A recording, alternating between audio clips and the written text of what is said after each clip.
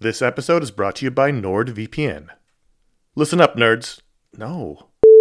Good evening, Mr. and Mrs. America, from border to border and coast to coast and all the ships at sea. What?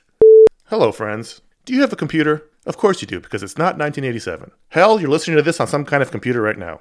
But do you have a VPN? Oh, what's a VPN, you ask? Well, my friend, a VPN is a virtual private network and it offers two key benefits: enhanced privacy and security online. But VPNs do a lot more than that. VPNs shield your IP address, change your browsing location, and make online life easier. It's all about safety and security, my friends. But like everything else in life, it's also about watching TV. Don't let your paid subscriptions go to waste. I use NordVPN to access my home content while I'm traveling. Wink, wink. Plus, secure your connection on public Wi-Fi in airports, hotels, cafes, anywhere you go when you're traveling. There's over 6,300 servers in 111 countries, and you can find a nearby server for the best VPN speeds. NordVPN is easy to use. Connect with one click or enable auto-connect for zero-click protection. And it's got amazing speed. NordVPN is one of the fastest VPNs out there. And with just one NordVPN account, you can use it on 6 devices. It supports every major platform: Windows, Android, iOS, macOS, Linux, even Android TV. I think those are all real. Don't miss out on all the awesome benefits for using a VPN. Go to nordvpn.com/ifanboy today for a risk-free 30-day money-back guarantee. The link's in the show notes. Once again, that's nordvpn.com/ifanboy. This show is sponsored by BetterHelp. You ever feel like you really need to get something off your chest? This is like a real thing. Like, if you're mad, if you're upset, if there's something going on, like there's often for me an idea. Maybe it's a wrong, maybe it's a moment, it's an injustice, it's something that just you keep going on and on over and over in your mind about it, and like that can create anger and resentment or shame, whatever it is. And very often I have found, I am not a therapist, I have found that when you let it out, when you give it voice, when you say it out loud, sometimes it makes you feel better because you've expressed it, and sometimes it makes you realize like, oh, this is not a big deal, but it's been stuck in my head. So you give voice to those things, and it can make you feel a lot better. And shock of all shocks, therapy is one of those things that can help you do that. It can help you be able to say those things in a place where you don't need to worry about the repercussions of it, work your way through it, figure out coping skills, how to get around it, find ways to deal with that stuff instead of letting it fester. If you are thinking of starting therapy, if anything I said sounds familiar, you're like, oh, maybe my life would be a little better if I could deal with that kind of thing, you should give BetterHelp a try. It's fully online. It is convenient, flexible. It is suited to your schedule. That's the idea. That's what they're going for. You can fill out a brief questionnaire to get matched with a licensed therapist. That's a big deal. You can switch therapists at any time for no additional charge. That personal connection, I believe, to be super important. Again, I'm not a professional. Get it off your chest with BetterHelp. Visit BetterHelp.com/ifanboy today. You get 10% off your first month. That is BetterHelp, HELP.com/ifanboy. You're listening to iFanboy Special Edition, Guardians of the Galaxy Volume 3.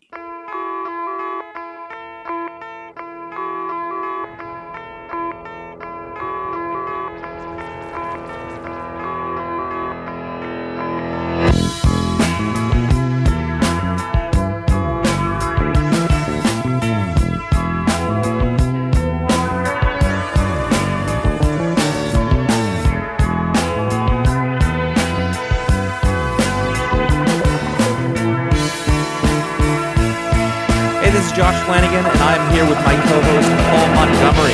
Hello, Josh. We've not both been alone on this show together for some time. Years. Well, let's see if our former established natural rhythm sticks with us. Okay. It's worth give it the old college try. Yeah, that's true. We have degrees. It should be fine. Mm-hmm. We are here to talk about the third installment of James Gunn's Guardians of the Galaxy trilogy. Started in 2014, I believe. And boy, that was a long time ago. And I remember seeing, I heard a rumor, a sort of a rumor that was pretty credible, that the next movie they're going to do is Guardians of the Galaxy. And I went, really?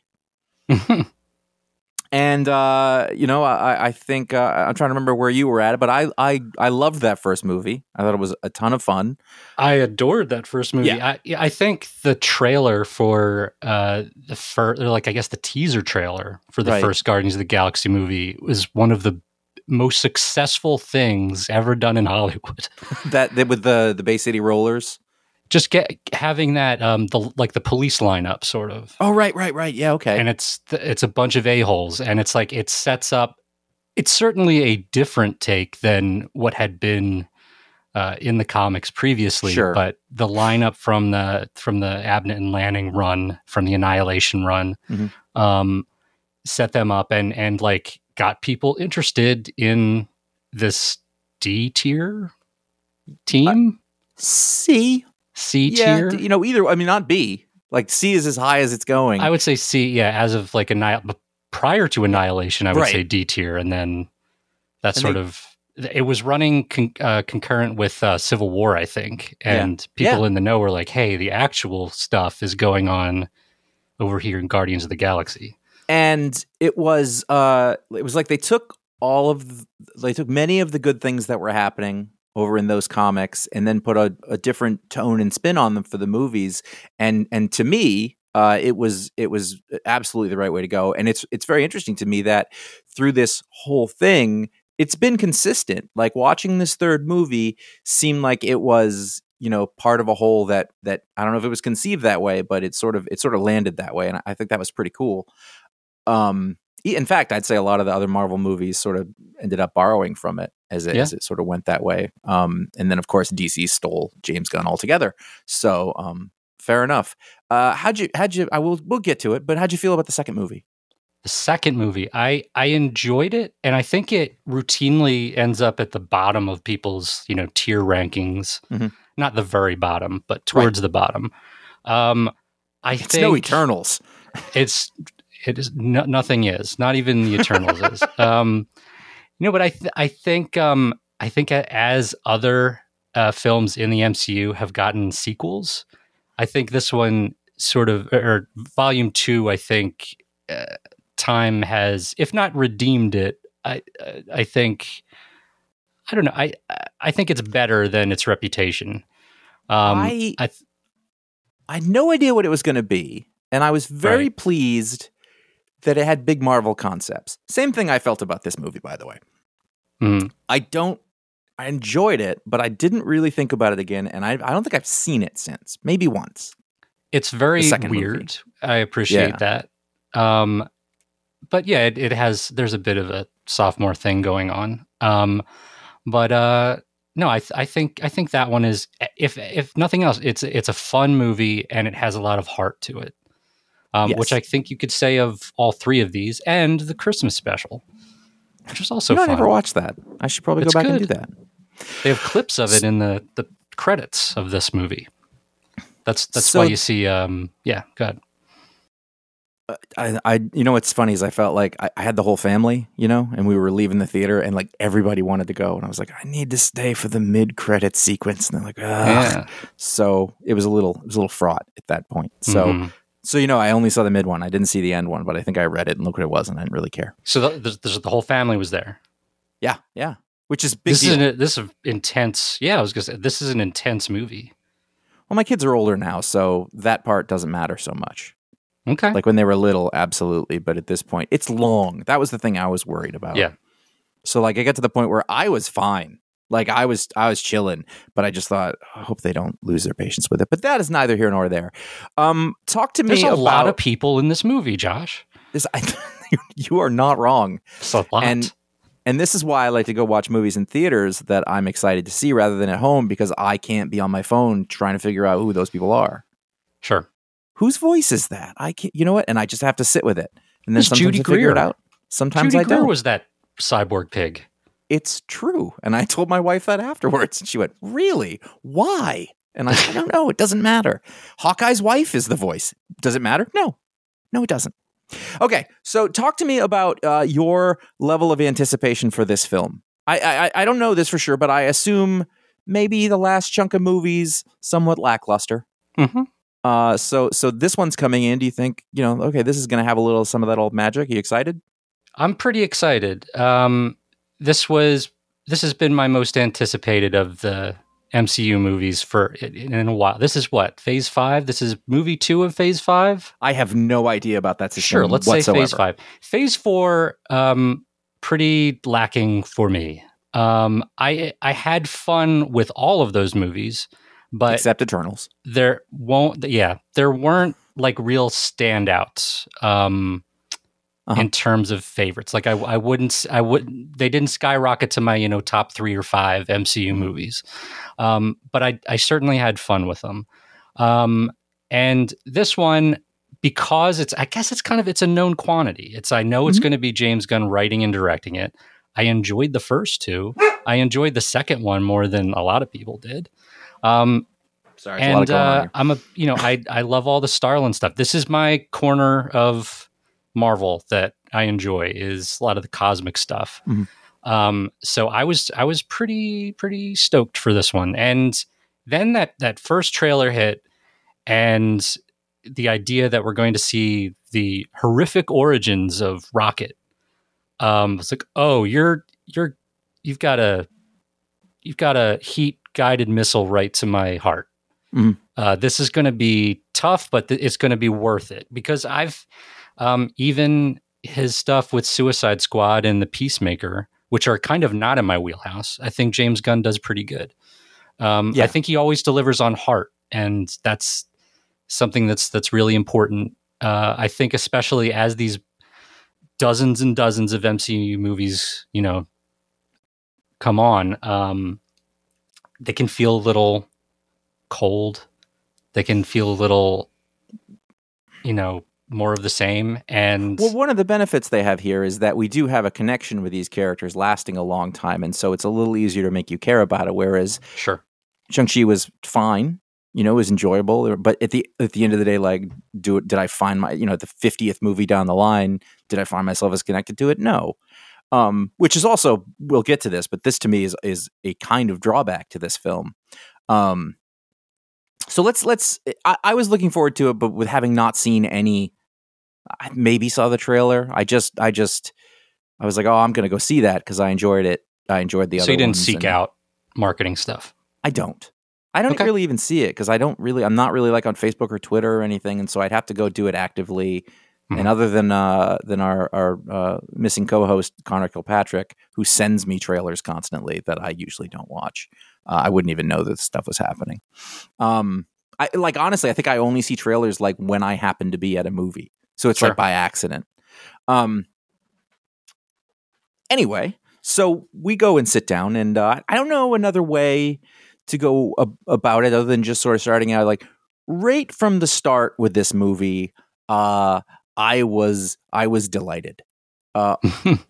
As I was sitting there watching it, it was like beat after beat and moment after moment. And I'm not here to tell you this is a Pulitzer Prize winning amazing piece of work, but for a Marvel kid who's seen a lot of these movies and is kind of tired of the thing, I was really enjoying the beats of the thing and how they were going, the flashbacks to Rocket's origin, and you'd alluded to it. And the thing is that Rocket's origin is one of the biggest unfired Chekhov guns in the whole arsenal. Yes. Because they've alluded to it. Obviously, something went down, and he won't talk about it like at all. So the way that they did it, I thought was really interesting because it's not like the character broke down and started talking to you about it. He was taken off the table very early in the movie, and then we got this sort of heart-wrenching, terrible story of his, and you saw him. Why does he have a New York accent? Doesn't matter. Don't care. As we started going through that, learning where everybody is, it starts with tragedy, and then we've got to fix this, and that's the movie. And as sort of things kept creeping up, and we'll get into specifics of it, I thought, well, this is there was a lot of things that were really big in scope and scale, and a lot of things that were very imaginative. Like, oh, I haven't seen this either version of this comic process or this, this other concept that they're doing. It isn't like when I watch most Star Wars things now. Oh, look, we're on a desert planet. This, took you to a corporate building planet made of flesh. Okay, yeah, that's new. Sphincter doors. Yeah. The whole thing was a big sphincter. Yeah. So what was your sort of initial? I think I think Gunn and these movies get knocked sometimes for the juvenile humor and the quips and stuff. That's the big criticism I always see of MCU movies in general. I think you were alluding to that MCU sort of like glomped onto that first Guardians movie, and maybe some of the tone kind of leaked off into the other movies. And I it's certainly true, but I think they're also really inventive, as you said. Yes. And there is substance there, and the craft is there. The way it's structured, having Rocket, on the gurney for most of the film, and there's this peril that you don't know if Rocket's going to make it out, and also leading up into this movie, there's a lot of the marketing has been about this is the last one. And so it's sort of a possibility that these characters might not make it out. And especially given, past phases of the MCU, we lost Iron Man, we lost Captain America. And so character deaths are up for grabs. So you don't know if Rocket's going to make it out. But you still get to tell that story, that origin story, which, you're even more worried about Rocket because what he's facing, what he's gone through, what he could potentially face, and you're reminded just how much you care about him. There's the bit where they first do the surgery on him, and he's tossed into the cage, and he's trying to communicate with these other bizarre creatures that have been horrifically, modified. And he says hurt. And I don't know if I've had this kind of emotional response to any moment in an MCU movie. I mean, there have certainly been some where they got me, but this one, as an animal lover, as someone who really cares about these characters, that one was tough. And it continues to be rough. Right. That one, that was very apparent, and it didn't get me at first because I was a little, I got a tough shell, and I'm like, I think I'm being manipulated here, but like I got it, Sure. And the more you and like as that storyline goes, I didn't say this, I guess I should have. There's spoilers. Yeah. So if you haven't seen the movie, if you're still at this point, you're like, wait a minute, you're going to talk about it? I don't know what to tell you. So as that story goes on, I turned to my wife and I whispered in her ears, like, I'm not going to enjoy seeing all these characters die. Yeah. Because it was clear that's what was going to happen. Yeah. And which, I'm sure for some people it came as a surprise, but it was pretty clear. And, the character, what it had to go through. But I will say that as we got to the third act and things were happening, people were being saved or not saved, or plans were succeeding or failing, I found myself probably very more emotional than maybe any of those other movies. Because at several moments, because, your themes of family and friendship and doing the very idea that, Peter Quill is hurting very much because of what happened to Gamora, and it is just mean to have her be there next to him the entire time. And that's one thing that didn't, but that he has to give his all to save his best friend. Second, best friend. Yeah, it's that's never not funny. Mm-hmm. Like you'd think that Drax, those jokes would get old. They never get old once, never. Anyway, it's like the screaming goats in Love and Thunder, which were never not funny to me. No, it wasn't. I will tell you that my wife has that sound as the text tone for her mother. Oh my God. And it's always funny. That's a lot to unpack. Totally. We don't have to do that here. No, she's not going to listen to this, so Probably it's fine. shouldn't. We're not going to. Okay. It just felt like a touch point. It was good. Anyway, as you get into the, like, I have to do anything for my friend, I don't want to lose one more thing, that sort of loyalty and the importance of that type of found family, blah, blah, blah, whatever it is, like that always gets me. Mm-hmm. And I think that it played it really well. I will say, like, at a certain point, I thought, I think this is the best acting Chris Pratt has ever done. Up there, certainly. In terms of making me feel an emotion, Andy was his best acting ever, but it's a different job. You're not thinking of him as Chris Pratt. You're thinking of him as Peter in this. Yeah, and I don't think he has to show up for a lot of his roles. Mm-hmm. At least in the he has to do his exercise and be all buff or whatever, and they're fine, and he's fun and he's charming or whatever. But like yeah, you're right. Like I stopped. I saw the Mario movie. At no point was I like, that's not Chris Pratt. I knew it was Chris Pratt the entire time. Right. You're thinking about it. Yeah. I know it's Peter Quill. Why doesn't he have a mask anymore? Just aside. I was wondering that because I was wondering since they had the new blue costumes, which are straight out of the Abnett and Lanning run. I was like, oh, are we going to see that version of the mask or the helmet? And I was like, I would have seen it, in a toy store by now. But he's in space. He's dying. I was like, hit the thing on your ear.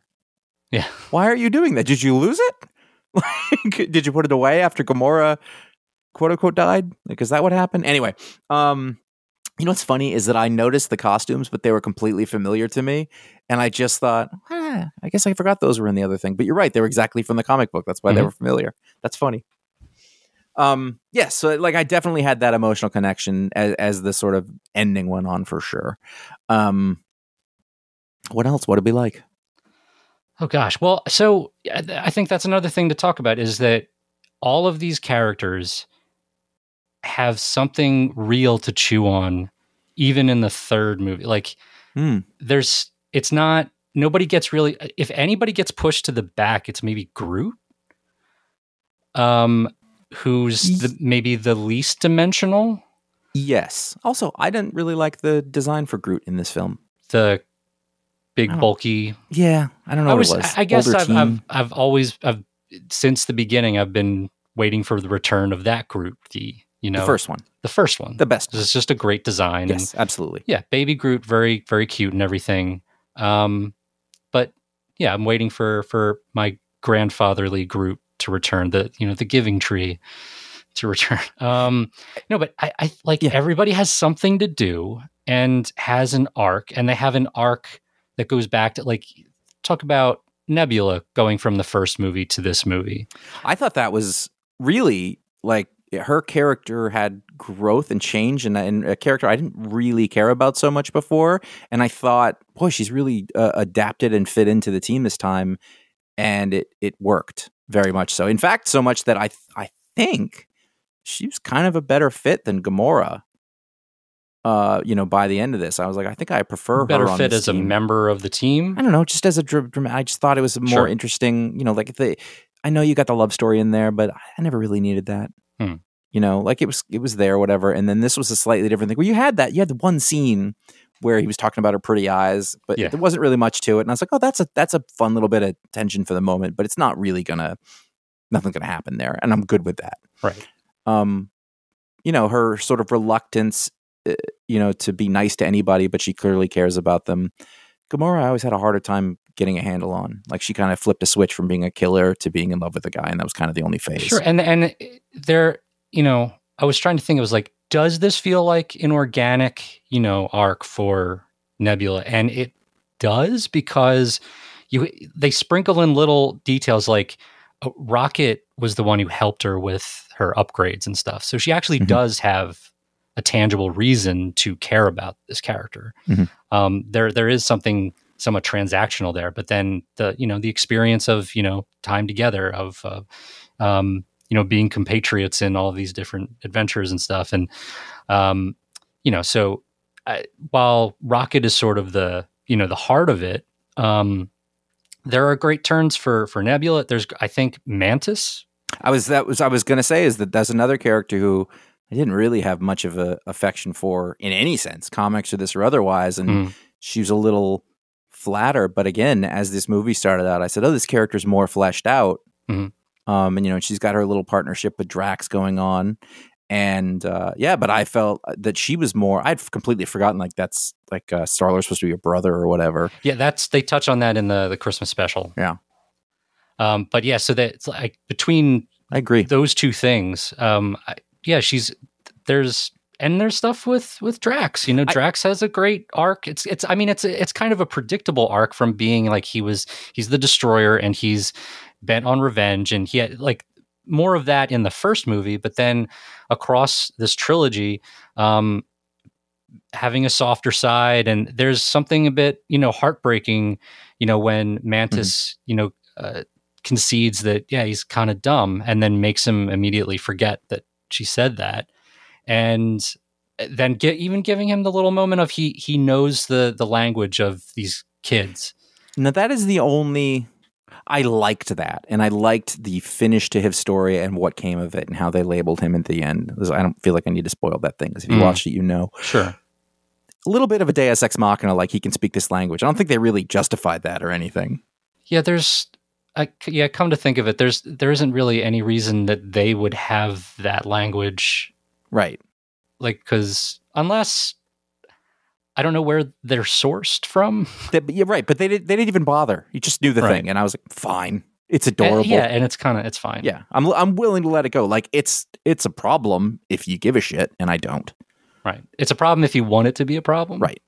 And I don't want it to be. Exactly. I think you're right. I think it's funny because the Drax one, they really laid on you late. You know, he was just there being the bumpkin the whole time. And you're right, is the bit where they start talking about him being stupid.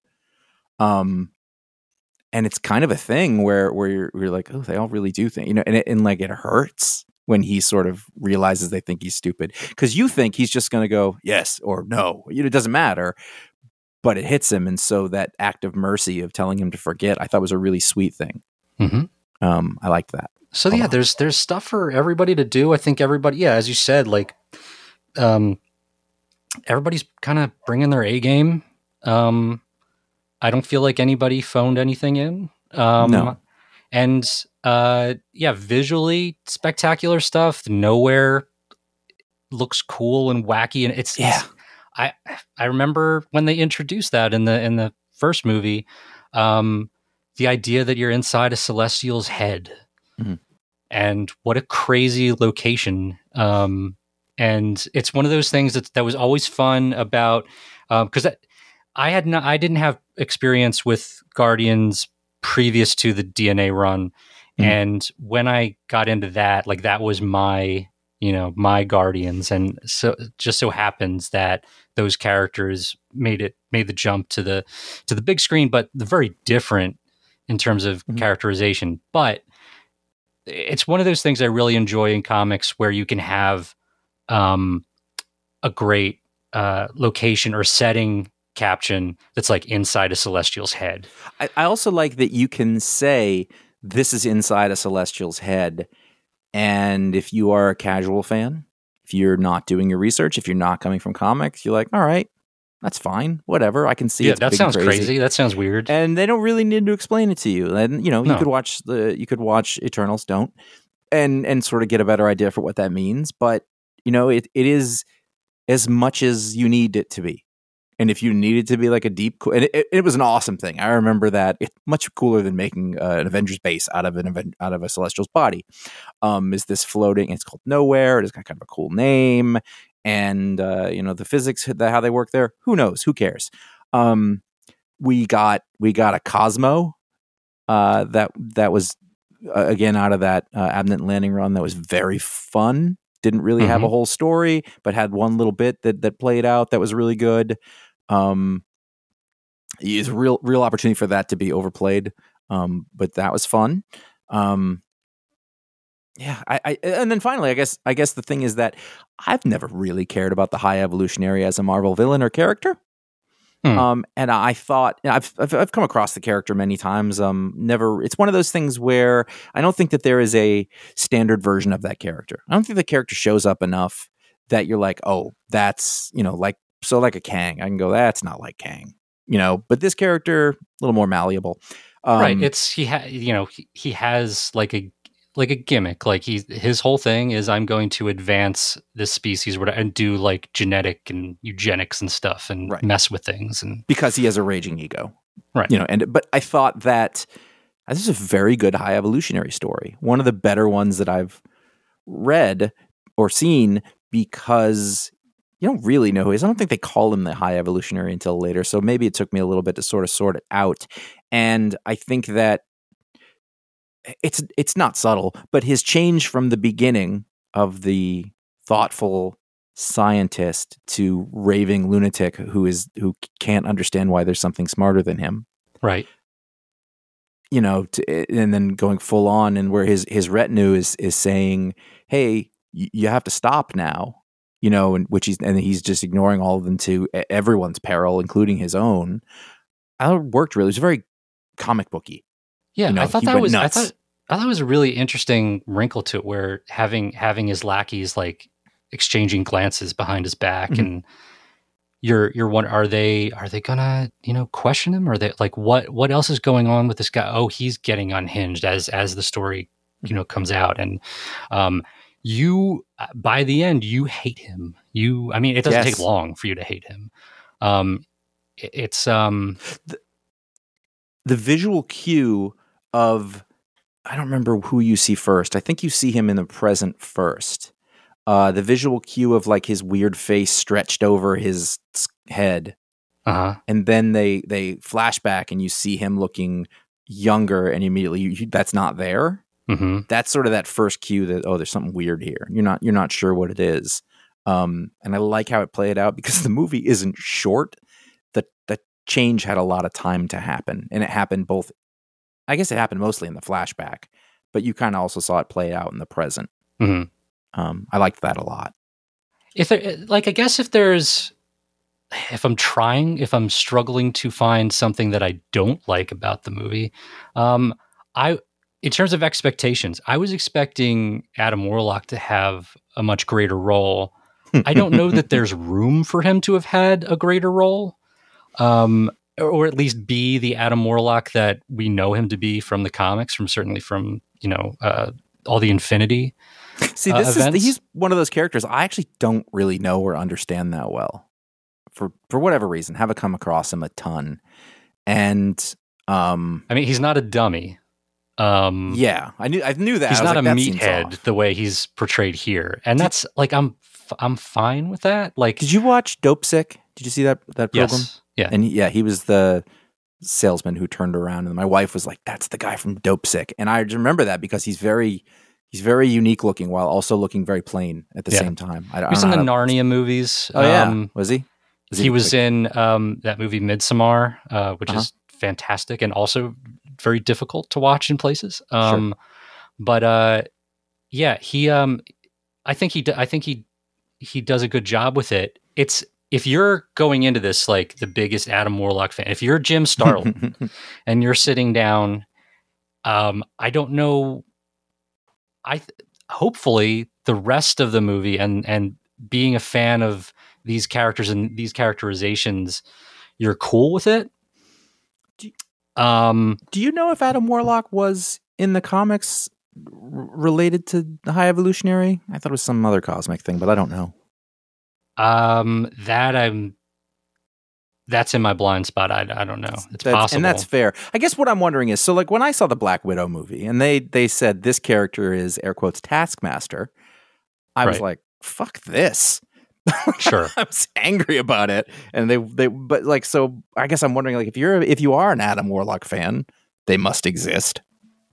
Like, are you mad about this? I mean, the more recent, like the stuff that Jim Starlin's done with him in the weird offshoot Thanos, the weird stuff that they let Jim Starlin do in like the past like decade or so, or maybe the past decade is probably is really interesting. But like, I'm also cool with them using the toys in the sandbox to do other stuff. Like, I'm fine with it because already this is not how Peter Quill is in the comics. No. Or how he was in the comics previous to these I honestly movies. Don't even remember what he was like in the Drax comics. is very different. Yes. It's good. These are all good points. So like, that's fine. But so I guess there were no points in the movie where I was actually like, oh, let's get back to what Adam's doing. I didn't quite get who he was for a little while, and then when I figured it out, I thought, all right, well, they're planting a seed here of a certain kind. So they introduced him at the very end in one of the post-credit scenes in Volume 2. Okay. He was like, they were growing him. You see his like his cocoon, which is a comics thing, but like as part of the Sovereign, the gold people. And so there is that stuff. They have set him up a little bit, and to have him just come barreling in, it's kind of funny to me. Like they set him up to be this big deal, And then it's almost like this is a bad example. It's almost the Last Jedi thing where Luke gets the lightsaber and then he just tosses it behind him. Like it's a bit of a subversion of your expectations, and in that way it kind of works for me. So it doesn't bother me, but I would say almost like I kind of don't need him at all. No. He does a couple of he does some of the work of the movie. Yeah. In a couple of places. I don't think he's in the way, but I don't think he's necessary. But I do think there is room. I mean, obviously they've put together this new team at the end. There's room for him to be evolved into a character who is interesting, but he is not as yet. Mm-hmm. First I was like, is that Quasar? Like I was trying to figure out which thing it was, and then I think they said Adam. So like, oh, right.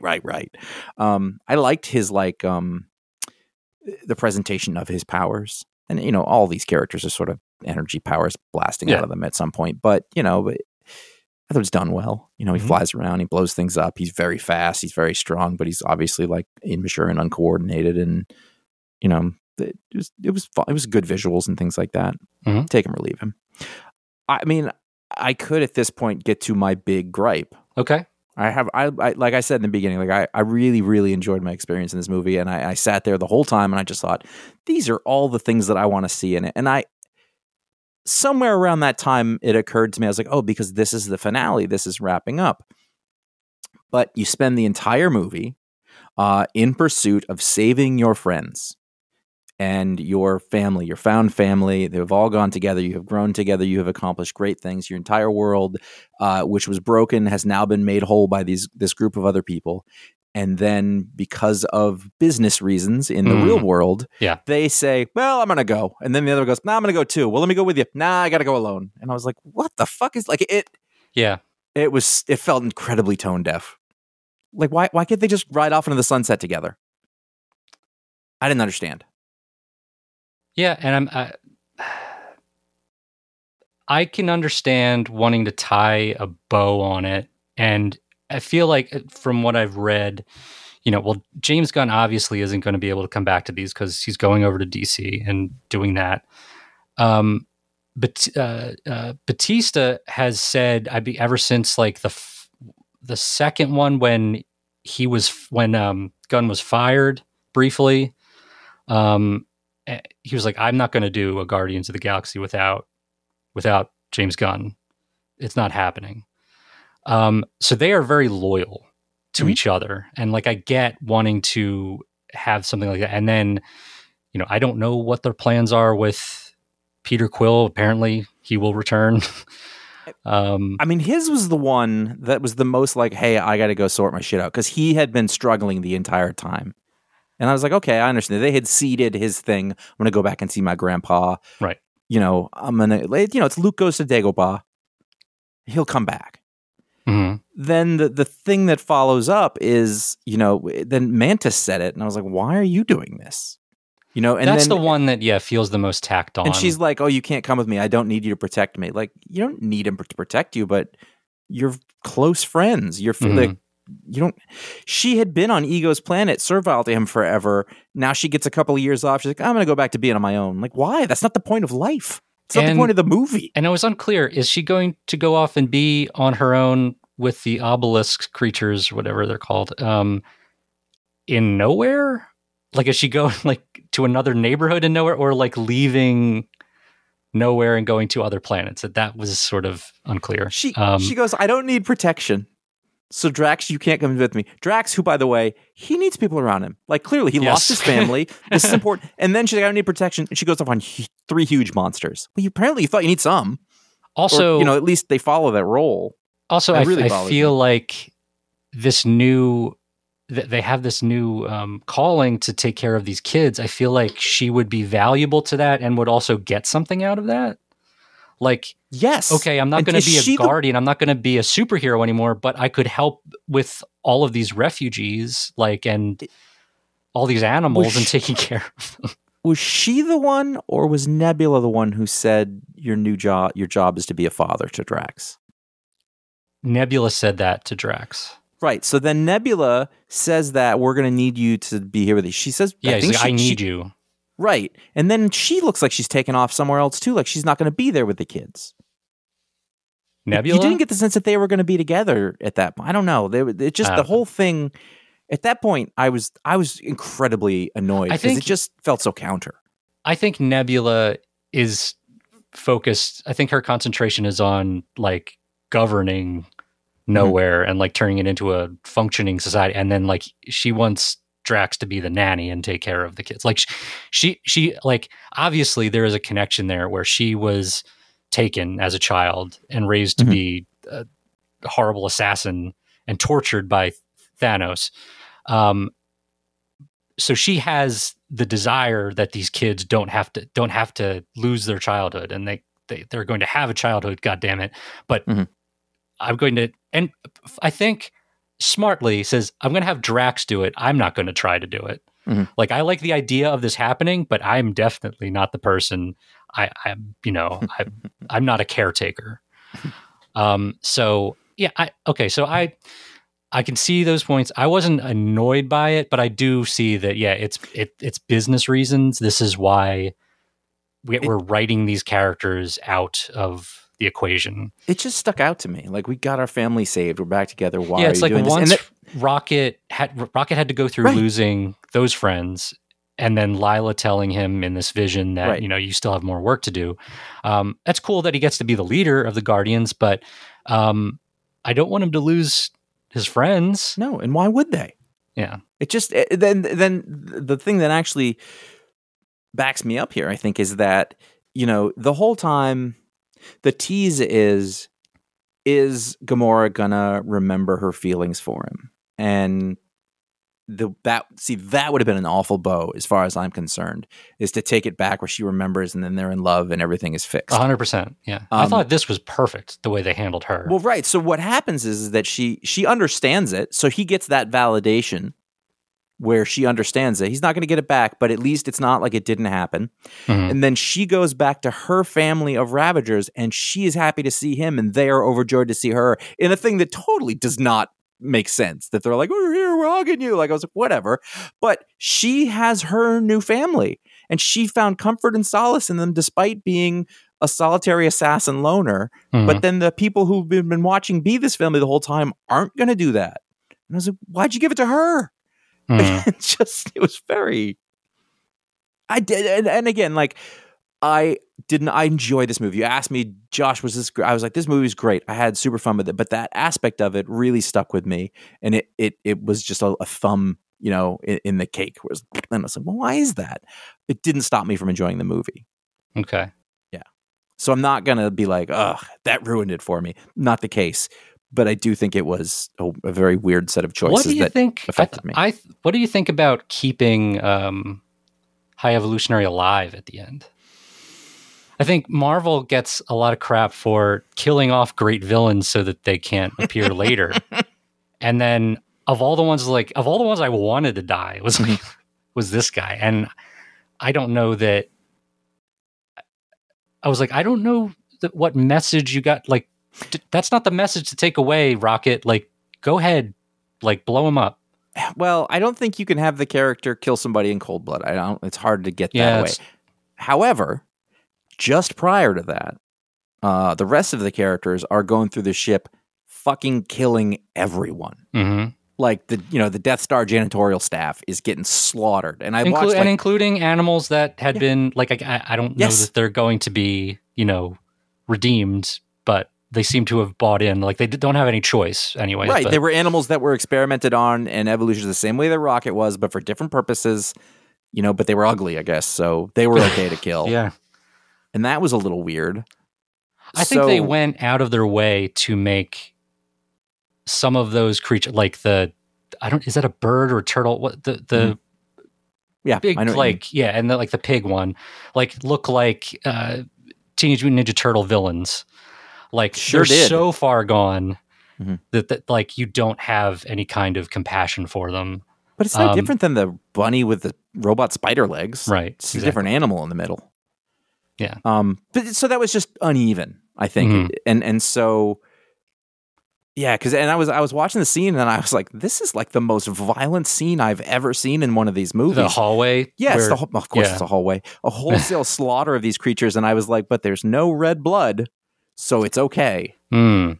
And and then to get to the end. Now, I think I only have to speculate, but High Evolutionary doesn't come back at some point as a villain and become a threat again. But there is a situation where they would need to consult him. And he would give them information or tell them something, and I could maybe see that in the future. Mm-hmm. You put him in a terrarium, who knows? There's like, even if you're not going to have Rocket, murk him, have well, I guess you can't have Nebula do it now because she's gone through her arc, but have Gamora do it, or have that probably would have been they walk away and she's like that. I think I could see why they wouldn't want her to do that, because they're bringing her more towards, the old Gamora, or the future Gamora, the other alternate Gamora, but or just have him blow up on a ship or something. I don't know. Yeah, but I just thought it was funny that of all the characters that you're not wrong, they keep alive. I mean, genocide. He destroyed a planet full of animal people that he made. A whole planet. He's got a pretty high, if you comparative, I mean, it's Thanos is the whole galaxy, right? Or the whole universe. But a whole planet of just regular society. Folks. Yeah, regular those bat people who are living in I think it's basically the same set as the Americans. It's 1980s America. Sure. Yeah. The same clothing. And what a wild thing to introduce into a movie that late in the game. Yeah. It was oh, it's a whole, I was expecting a colony, like under a dome or something, something, but a whole counter Earth. And there was no, there was also no compunction of when that planet started blowing up, we better get out of here. No one said, are we going to save any of these things? No one. They just left them to die. I did there was a bit where I guess the High Evolutionary is just they said, this, how can you say that this is a success? And he's like, I can't, and he hits the button. You're like, all right, at least he knows it. Because it made sense. If he didn't know that, it'd be ridiculous. But he did, and he blows it up, and that's consistent with his whole thing. Yeah, you're right. What a huge concept. It's such a great villain thing too, is that he creates this whole thing that would have been, this enormous accomplishment, but he's so fickle, and it's all about achieving perfection. And that's sort of the kernel of not just this movie, but this whole trilogy, the idea that it's a bunch of a-holes. It's perfection is not, when the four realize, Teefs and Lila and Floor and Rocket realized we're not perfect. We are never going to end up in that utopia. We were just a stepping stone along. It's so heartbreaking. And man, he got me with this one. He really did. Yes. I think this one and the first one are up there for me with the MCU in terms of just movies that really affected me. And where I really cared about the outcome, and it wasn't predictable. I mean, it was predictable that those animals were going to die. Yes. And that was going to be part of the fuel to the origins of Rocket. But well, I mean, take it this way. Rocket Raccoon, and he came to accept that that's what he was, and we all got the thing see, he is a raccoon the whole time, which is satisfying. That character, that design, that animation, and that voice performance are one of the more successful animated / live action characters. I mean, if you think that this starts with Jar Jar Binks, the first one, and we are here 24 years later, it's a character that, and this happened in the comics too. It's a character that should be a one note. Hey, that's a raccoon guy. It's a punchline, yeah. And over a very long, I remember seeing Rocket Raccoon in a comic book and hearing that for the first time and thinking that's ridiculous. And those comics sort of turned him into somebody. But the movies, I think, took it a step farther and really fleshed out this character over a long period of time that he he's a jerk, but you understand why, and he cares about his friends, and he does the right thing, and you come to love him. And I don't think that I am looking at, a fake thing. I 100% believe it. I forget that I'm hearing Bradley Cooper. There was one like moment where I was like, okay, Paul, what you're watching is a raccoon going through a near-death experience, hugging an otter with spatula arms, and you're openly weeping around strangers. And then I was like, yeah, because they put in the work and they earned it.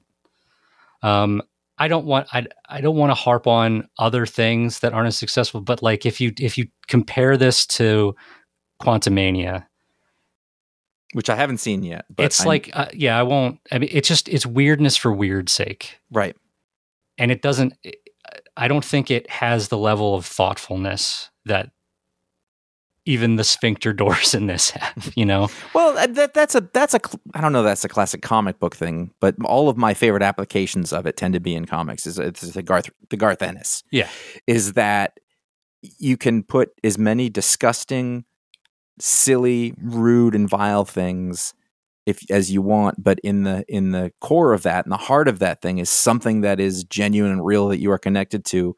It doesn't, my favorite comic book of all time, I've said this lots of times, is Preacher. Mm-hmm. And that book has a character who shot himself in the face, and everyone calls him Arseface. And it's ridiculous. And if you're reading on a surface level, that's all you've heard about it. You can write it off. But that whole story has an enormous heart at the core of it. And This is like that. Yeah, and I avoided that comic for so many years because of the Fabre covers that are like so grotesque, and I thought it was going to be like Cracked Magazine or something like that.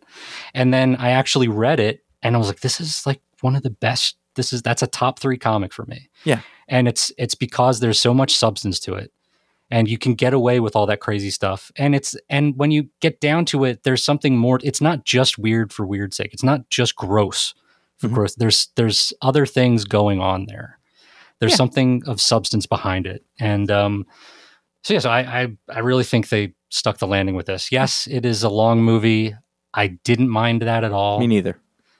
And yeah, if I wanted to, pick at things, there are certainly things I could pick at. And we have, but overall. Yeah, but that's an interesting, I think as we've all gotten older and gone through these and talked about them a lot, this is definitely my thing now, is that if I enjoy it, I enjoy it, and I can recognize there's issues, but either I kind of don't care or notice about them. It's like, so what was the experience? Right. Experience was super fun, and I will take that in this world.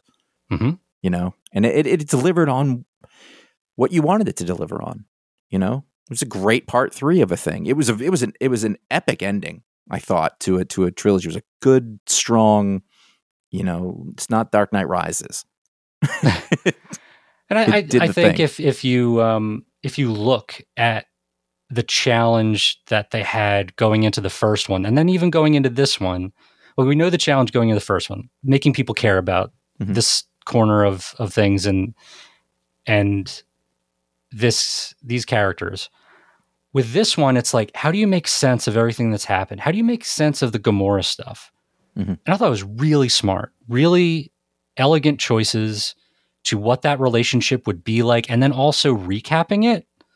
I think it's fair for them to assume that you've seen those movies, even though they're outside of the trilogy. But they do stuff to recap it, to contextualize it, that I thought was really smart. Like having them sort of make fun of it, having him like the bit in the elevator, basically, where Nebula says, "Yeah, you got the gist of it. You left out some important things, but that's sort of the gist." It was a good line, because that's the brief for this movie, and trying to come to terms with all of that stuff. That was, I don't know how much of that was Gunn's call, having Gamora go through that and then having to deal with the fallout from it. But I mean, he caught the pass and ran with it, and I'm very impressed with that. Yeah, I think I don't know if we're giving Gunn too much credit, because, the Marvel Feige collective, that they're heavily involved in this stuff. But, at the end of the day, that sort of shaping of it, those emotional beats. Putting it together the way it was, conceptualizing. I think he stuck a landing, and that is no small thing. No, especially in an area such as this, where it's such a thing that everybody is looking at, and that it's if not the most prominent feature of pop culture right now, to be able to do something like that and have it feel genuine, have it feel like a real thing as opposed to a product. It's good work. Ratings? 4.45. I'll round up. I'll round up to a 5. Wow. Yeah. Are there other Marvel movies? I don't even remember. There's been so many. Are there other ones that you would call a 5? The first Guardians of the Galaxy. Mm-hmm. Ragnarok, I give a 5 too. Ragnarok, I would give a 5 too. They had a really good year with Guardians of the Galaxy, and then that same year was Winter Soldier. Oh yeah. All right, I'll go with 4.5. I was taking away a little because of my complainy stuff, but I'll round that off from the 5. Because mine has a little bit of tilt to it, because I know it's not an objective 5, but I'm giving it a subjective 5 because it has so much of the stuff that I like, and it's got Cosmo. It's got all the animals coming out at the end. This has all my stuff in it, so I really liked it. I don't know the name of the character who is replacing Yondu. No idea what his name is. Don't really care about him. Stallone? No. The kid with the mohawk. The doofus who learns to whistle. Kraglin. Oh, and that's Jamie. That's James Gunn's brother, I assume. Yes, that's. Yes. I was going to say Tim Gunn. No, it's not Tim Gunn. That would be a different. No, he would look much more fabulous. Yeah. Anyway, that was sort of Sean the one Gunn. element. He was in it a lot, and I was like, I don't really care about this character or know about it. Like, it's fine. I know he's going to figure out his whistle. He learns how to whistle. He does. And he has like a Star Wars moment. No, his most important thing was to make us all feel better about Cosmo. That's why he was there. And we knew it was coming. Goodness.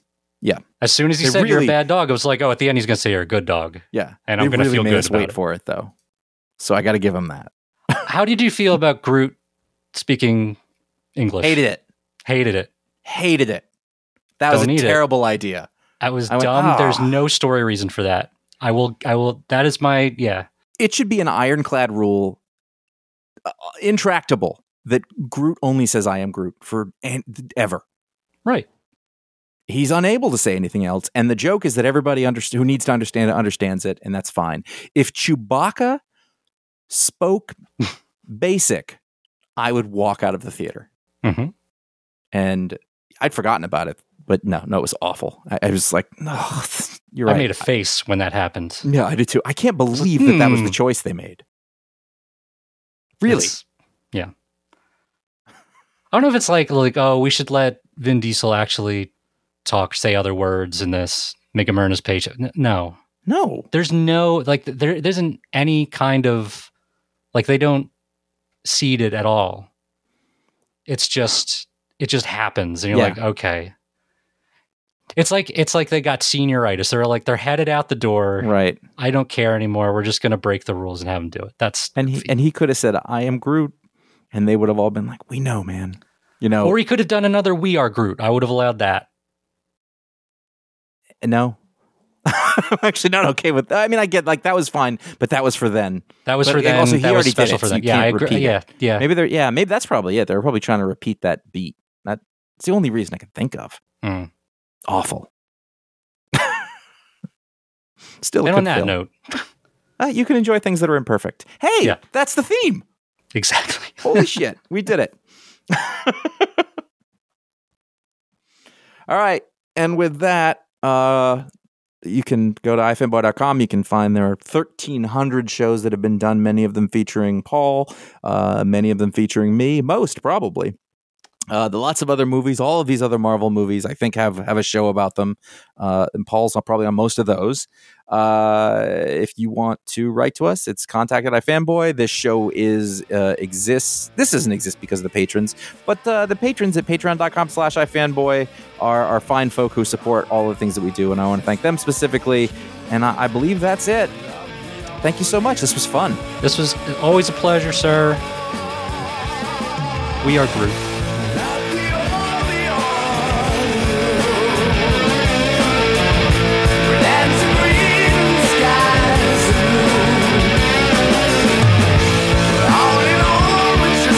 Wait. We're not quite done. When I finished the movie, I texted my friend Connor. Listeners may know him. And I said, what I really loved was that soundtrack. And then Paul and I got all carried away. We hadn't talked to each other in a while. It's a good time. But didn't mention the soundtrack at all. And that needs to be rectified. So I'm doing this unprecedented step of adding a brief addendum here at the end to say I loved that soundtrack. Now, what the first movie did for a 70s soundtrack and then the second movie did for the 80s soundtrack, all fine. You know, those were very good soundtracks too. And those songs all sound amazing on cinema speakers because it's just like it's a perfect version of that sound. Now, this is the 90s soundtrack. Everybody my age is like, 90s music was the best, which isn't necessarily true, but it has a place in your heart. And I thought that as a soundtrack goes of 90s songs, it was very eclectic and very not obvious. And it wasn't all 90s songs, but it was close enough. We start off, the first thing you hear in the movie is an acoustic version of Creep by Radiohead. Listeners may know I'm a very big Radiohead fan, have been for a very long time. And this version of Creep is one of my favorite songs that they've ever done. I like it better than the studio version of Creep.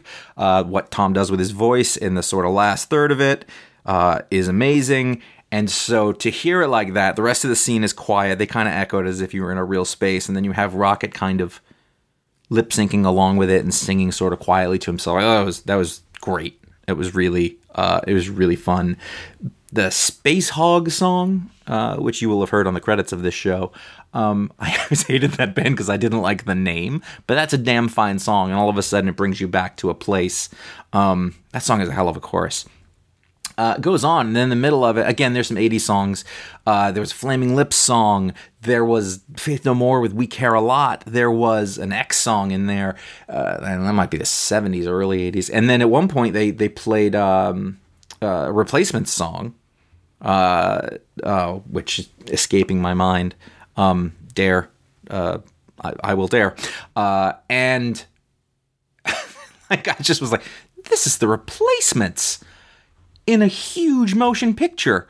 What they did before, they did really well in this one. And I've been listening. They don't have the soundtrack, but if you go to Apple Music, there's a Guardians of the Galaxy playlist that's curated by Disney, so all of that stuff is there. It was great. It was a great addition to the movie, and it was something that should not have been overlooked when we were talking about it. I swear that's all. Thanks very much for listening. See you later.